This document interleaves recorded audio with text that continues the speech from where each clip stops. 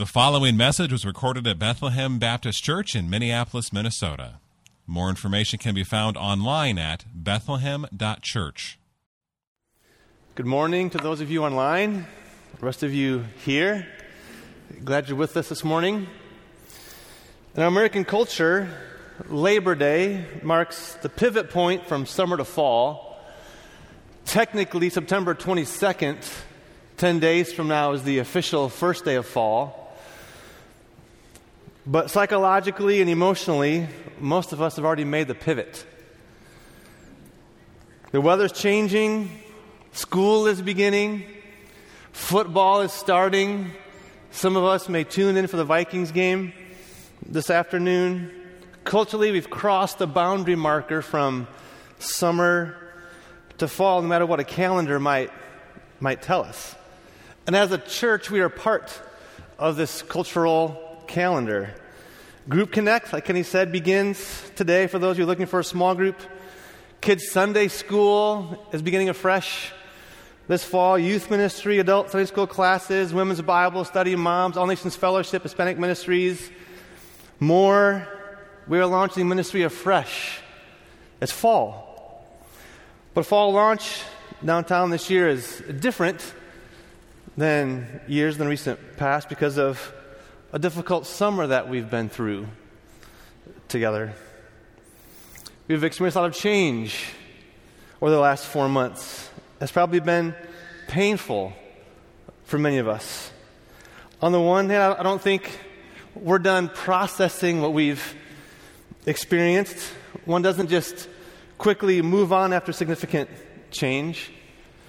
On the other hand, we are not called to dwell on the past, but to seek the Lord on how He would cause us to restore and rebuild together. I don't know exactly what that will look like, to process where we've been, to learn, to seek the Lord on what's next and how we move forward. But I believe we'll be helped if we take cues from the church in Antioch here in this text. They sought the Lord as they faced a pivot point of its own. And there are important lessons for us in this. It's good of the Lord to have us in Acts 13 in our sermon schedule this morning. In this message, I'll focus on verses 1 through 3. Verses 1 through 3, and here we see that the church at Antioch, and at least these 5 leaders, and perhaps the whole church, in some form or fashion, they're engaged in certain practices that were means of grace for God to do a work in their midst. They heard from the Lord in the taught and the prophetic word. They worshiped, they fasted, and they prayed. God gives individual Christians in the corporate church practices through which He ordains that we would commune with Him and that He would work in us and through us to the world. The church in Antioch needed God. We need God. We want God to work in our midst as we step into a new season of ministry here this fall. We need these practices too. Are we walking in them? My hope is that we would. And the aim of this message is that it would help us do that. So as we focus on verses 1 through 3 this morning, we'll look at 3 things. What are these practices that we see here? 1. 2, why do we need spiritual practices? And 3, how will we walk in them? What, why, and how? Let me pray before we go further. Let's pray. God, You are our greatest joy. Deep down, we have this craving that nothing in this world can satisfy, that only You can satisfy. We turn to You. You are our greatest joy, and You are our greatest need. We're weak. We're frail. You are the strong one. We need help. Father, we do not want to grieve the Spirit this morning. We don't want to resist the Spirit this morning. we want to walk in step with the Spirit this morning. Where we come and may have hard places in our hearts, soften them. Where we may be blind, give us sight. Where we can't hear, give us ears to hear. And change us, draw us near. In Jesus' name, amen. Point 1, what are these practices? Let's go back to verse 1. Let's read that. Now there were in the church in Antioch prophets and teachers, Barnabas, Simeon, who is called Niger, Lucius of Cyrene, Manaen, a lifelong friend of Herod the Tetrarch, and Saul. Luke doesn't make clear who the prophets are and who the teachers are. Here, some commentators say there's a stark dividing line between them. Some are prophets, some are teachers. Other commentators say there's not a sharp dividing line, and these 5 men are both teachers and prophets, maybe stronger, more in one gift than the other. But regardless, the church was receiving the taught word and the prophetic word as a regular course. It was one of their spiritual practices. What distinguishes these two, taught word, prophetic word? The taught word is preaching, instruction from the Scriptures, teaching doctrine, passing on to others the received apostolic teaching. The prophetic word, which maybe less familiar with, is a spontaneous revelation, or the way Sam Storms put it, the human report of a divine revelation. Sometimes prophetic word is an insight on future events. Like a few chapters earlier in our book of Acts, Agabus foretold a famine in Acts 11:27 through 28. Sometimes they're predictive. Sometimes they are directive. Like here in chapter 13. It says, the Spirit says, set apart Saul and Barnabas for the work. The prophetic word is directive. Sometimes, and some would say more often than guidance and direction and prediction, these prophetic words are for people's upbuilding and encouragement and consolation in the gospel, in the truth, in the taught word, which is what Paul says in 1 Corinthians 14:3. In Acts 2, we are told that the prophetic gift is given to a variety of people, men and women, young and old, across the classes here. How are we to respond to prophetic word? 1 Thessalonians 5:19 through 21 tells us. 1 Thessalonians 5:19 through 21 says, do not quench the Spirit, do not despise prophecies, but test everything, hold fast what is good. First, we are not to respond to prophecies by despising them. We're actually told by Paul in 1 Corinthians 14:1 to eagerly desire the prophetic gift. It's a good thing. Just like when we entertain a stranger, we may actually be entertaining an angel, according to Hebrews 13:2. When someone utters a prophetic word, we may be entertaining a word from the Spirit as well. To receive a prophetic word and dismiss it out of hand, to not even prayerfully consider it within the community, you may be quenching the Spirit. So prophetic words are not despised. Prophetic words are welcome. And in the welcoming, they are tested. The 1 Thessalonians 5:19 passage. There are false prophets. We meet one in Acts 13, verse 6. That was just read. Bar Jesus, called a magician, a Jewish false prophet. What do we test the prophetic word with? What is the measuring stick for this? In Matthew 17, we are told of an amazing account of Jesus being on a high mountain with Peter, James, and John. And while alone together on this high mountain, Jesus is transfigured. The hidden brilliance of his glory was revealed as his face shone bright like the sun, and his clothes became white as light. And then a bright cloud overshadowed them, and a voice from the cloud said, "This is my beloved Son with whom I am well pleased. Listen to him." The bright shining face, the white shining clothes, the voice from the bright cloud on the mountain. That is an encounter with the presence of God. Visibly seeing the glory of God the Son and audibly hearing the voice of God the Father, that is receiving a word. That is receiving a revelation. The Lord met with them in such a tangible and powerful way that they fell on their faces and were terrified. They experienced the high, exalted, and majestic otherness of God in an utterly astounding way. And by the way, there's no mountain peak we can climb.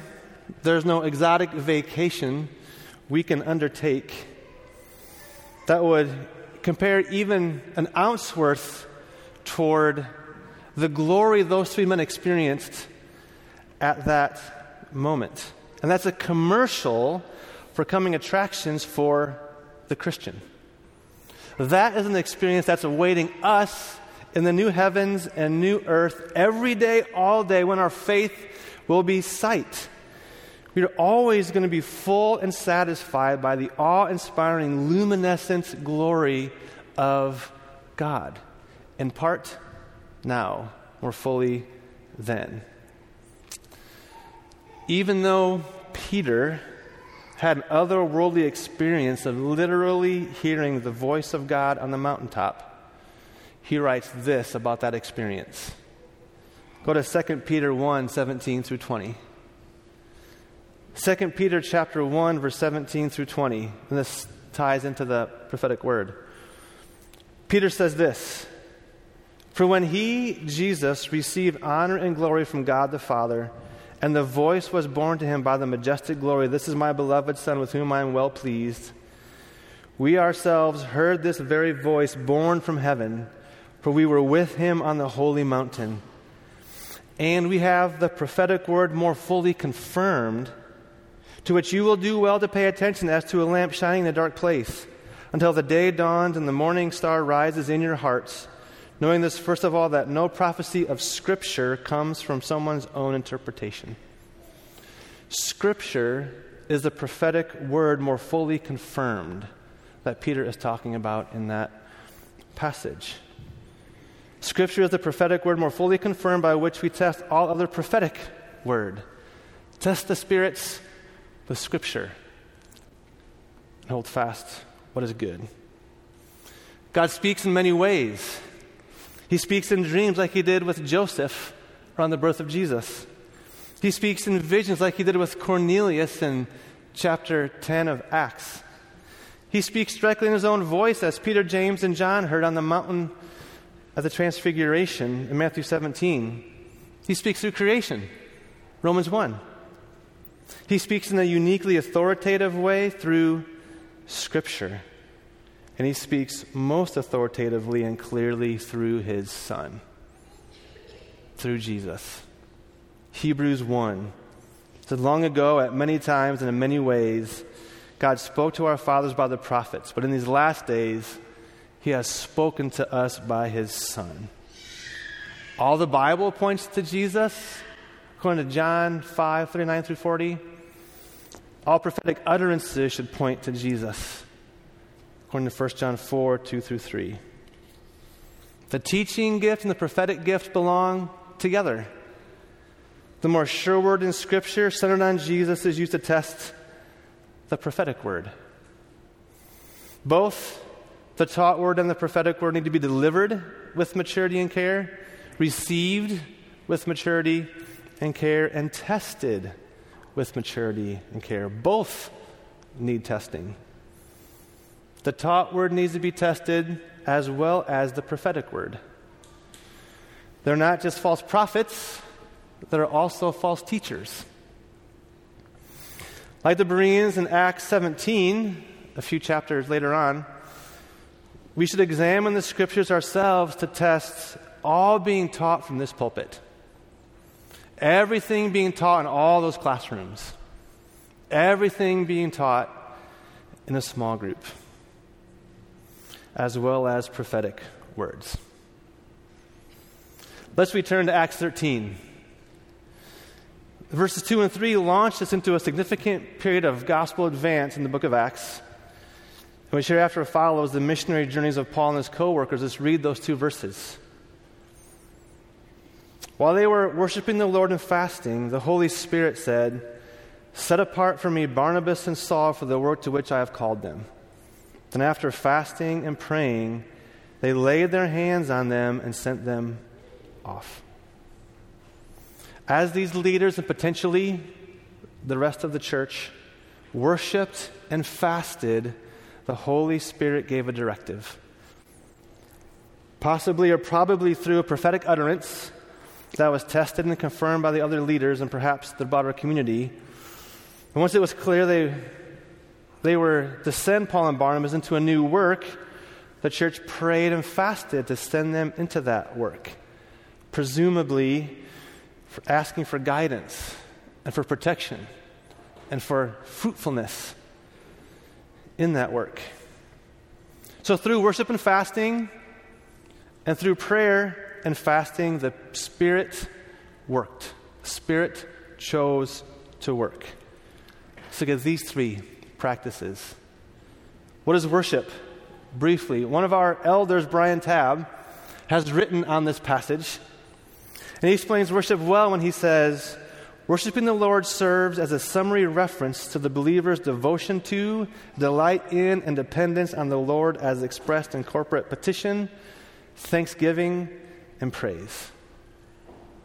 Devotion to, delight in, and dependence on God expressed through petition, thanksgiving, and praise. And here we are this morning doing just that. What is prayer? Prayer is talking to God, asking Him for help, listening to Him, communing with the one that loves us and who we in turn love.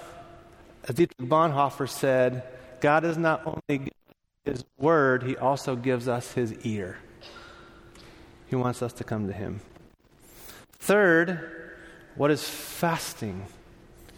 This is something that, I say sadly, has not been a regular practice in my Christian life. It may be true for some of us here. Maybe often neglected, not understood. We'll give more attention to fasting this morning.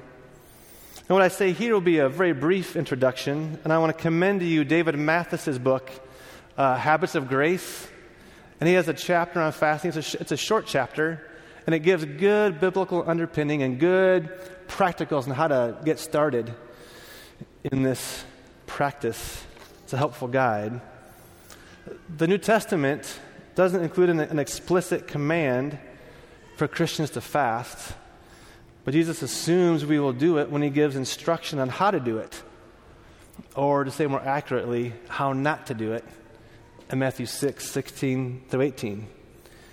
He says, when you fast, assuming we will, when you fast, don't look gloomy, don't disfigure your face to make it obvious you're fasting, or make it seem like you're subjecting yourself to some heroic hardship. That's not how you're supposed to fast. What is fasting? How do we walk in it? Let's look briefly at what fasting is and what fasting is not. First, what fasting is not. Fasting is not a badge of honor. If you are fasting or doing any other spiritual practice so that you would be seen by others and presumably praised by others, it's an empty activity. The purpose of fasting is to more clearly see and experience God and receive His help. If you are doing it to be seen rather than to see, it's a total reversal of the purpose of fasting. And you don't need to do it to be seen because you're already seen. Your Father who sees in secret rewards this hidden act of devotion according to Jesus in Matthew 6. You've already seen. There's also not an expression of devaluing the body or the need for food, or the rightful place for enjoying food, like those pastries talked about earlier. The Bible records instances of fasting and feasting. Jesus fasted 40 days in the desert before beginning his public ministry, and he ate meals with his disciples and tax collectors and sinners. He was accused by the Pharisees, presumably, of being a drunkard and glutton because he came as one eating and drinking. Second, what fasting is a form of self-humbling and of a uniquely focusing ourselves Godward. It's often coupled with prayer. It can be done personally or communally, as it was by at least these 5 leaders at Antioch. Typically, Christian fasting means going without food, not water, for a period of time with a spiritual purpose in view. You can fast from other good things besides food and drink. Going without anything that is legitimate in of itself can be a fast, like social media or sports. But what makes a fast a Christian fast is that it's done for Christian purposes. And what are those purposes that make a fast a Christian fast? Again, in Habits of Grace, David Mathis includes a list from Donald Whitney on some of the purposes for fasting that we find in Scripture. And as I list them, consider how these might be helpful for you or how our church might be needing this right now. Purposes for fasting. Fasting strengthens our prayer. It gives focus and an intensity to it. That's seeking God's guidance. That seems to be in view in this passage in Acts 13. Guidance happened, at least. Expressing grief. Many of us have experienced grief and loss this summer. Seeking deliverance or protection. Expressing repentance and returning to God. Humbling oneself before God. Expressing concern for the work of God, including ministering to the needs of others. Praying and fasting for work to be done. Overcoming temptation and dedicating yourself to God. Expressing love and worship to God. In fasting, we have a felt experience and a cultivation of the fact that we don't live by bread alone, but by every word that proceeds from the mouth of God. It shows that Jesus, the bread of life, is enough. Physical hunger pangs remind us that there is a deeper hunger, a longing still that only Jesus satisfies. Fasting draws us to Him. It is a worthy and important practice to take up. Here we move from the practices to point 2. Why do we need them? Why do we need spiritual practices in the Christian life? I'm 45 years old. I don't know if I look old or young for my age. You can tell me sometime. I have a lot of gray and not a lot of it left. I'm halfway to 90. But in my family, there is a really bad history of heart health. And because of that, I try to exercise about 5 days a week. And a few weeks ago, I had a little go-kart accident where I got T-boned by a little go-kart, and I got the wind knocked out of me. I couldn't breathe for a few seconds. It was really alarming. My side went numb. I had to stop, obviously. I got out of that go-kart. I limped off the track. My ribs were sore, my back, my hip, a hurting unit. So it's going to be it's been 2 weeks since I've exercised. It's probably going to be a few weeks more. And in this time off, I know that my stamina and my muscles have gotten weaker. And as it goes for the outer man, so it goes for the inner man. 1 Timothy 4, 7 and 8 says, "Train yourself for godliness. For while bodily training is of some value, godliness is of value in every way as it holds promise for the present life and also for the life to come." Just like there are exercises that are proven to strengthen the body, There are practices that God has given us that He said He would use to strengthen our spiritual faculties. And it was communion with Him. God can work any way He chooses. He can choose to get our attention through a burning bush that is not consumed like Moses, or through being swallowed up by a big fish like Jonah. Bushes and big fish are possible ways that He works, but receiving the taught and prophetic word, worshiping, praying, and fasting are some of the promised ways that He works. It's possible that God can appear to us in a burning bush. Would it be foolish to sit in front of a bush in our yard waiting for fire to come, for God to manifest His presence and direct us? He has the authority to do that, the ability to do that, and He just might choose to do that, but He hasn't indicated that He would work in this way as a pattern for how He operates. But in these practices, He has said that. It'd be foolish of us to sit in front of a bush in our front yard waiting for presence and direction. And it'd be foolish of us not to engage in the word, worship, prayer, fasting, when God has told us to do these things, and He would work in us and through us in these ways. This is not magic. It's not a silver bullet for divine action. God will not be forced into a formula that makes Him respond in a certain way like a puppet on our string. He's not like a machine. We just push the right buttons to get the outcome that we're wanting or looking for. He is sovereign, not us. He is the one who does what He pleases, and it pleases Him to often use means He has prescribed to do His work. It's like putting the sail up. Putting the sail up so when the wind blows, it will carry us along. We don't control the wind, but we know that the wind uses sails to get the boat across the lake. Spiritual activities are like putting up the sail through which the Spirit will move us along when the Spirit decides to move, like when the wind decides to blow. From the wide practices to how, point 3. How will we walk in these practices? What is our fuel?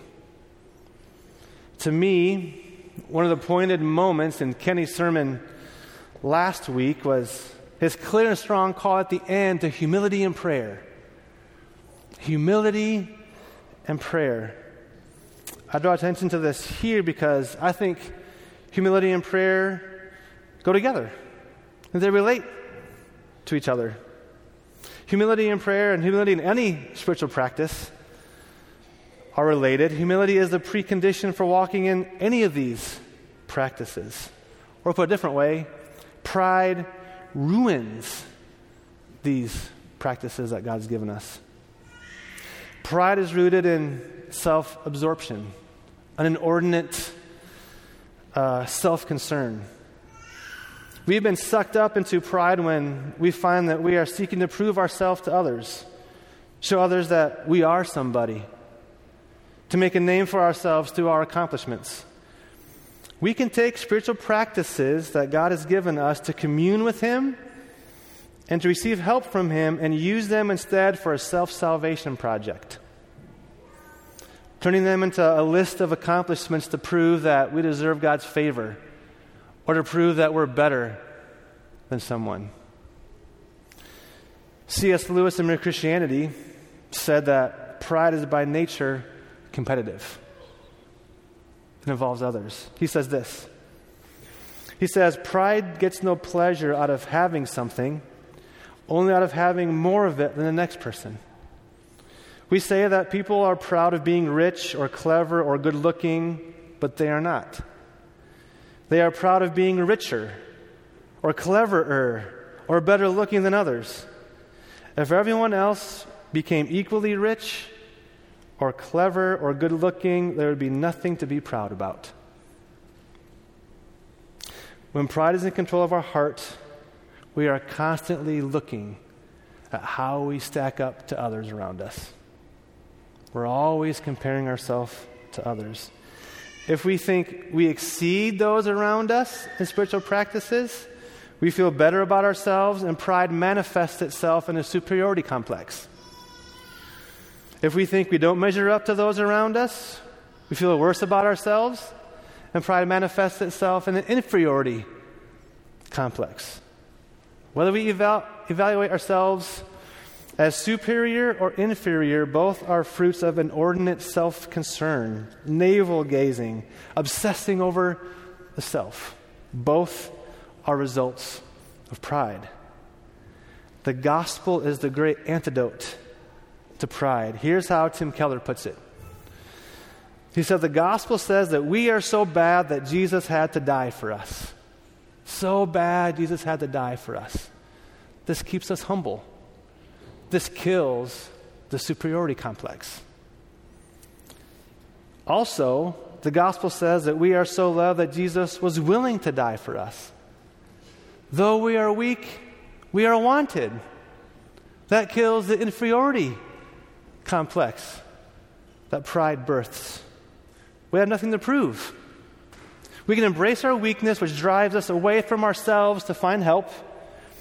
And we can embrace God's love for us, which drives us to Him for that help.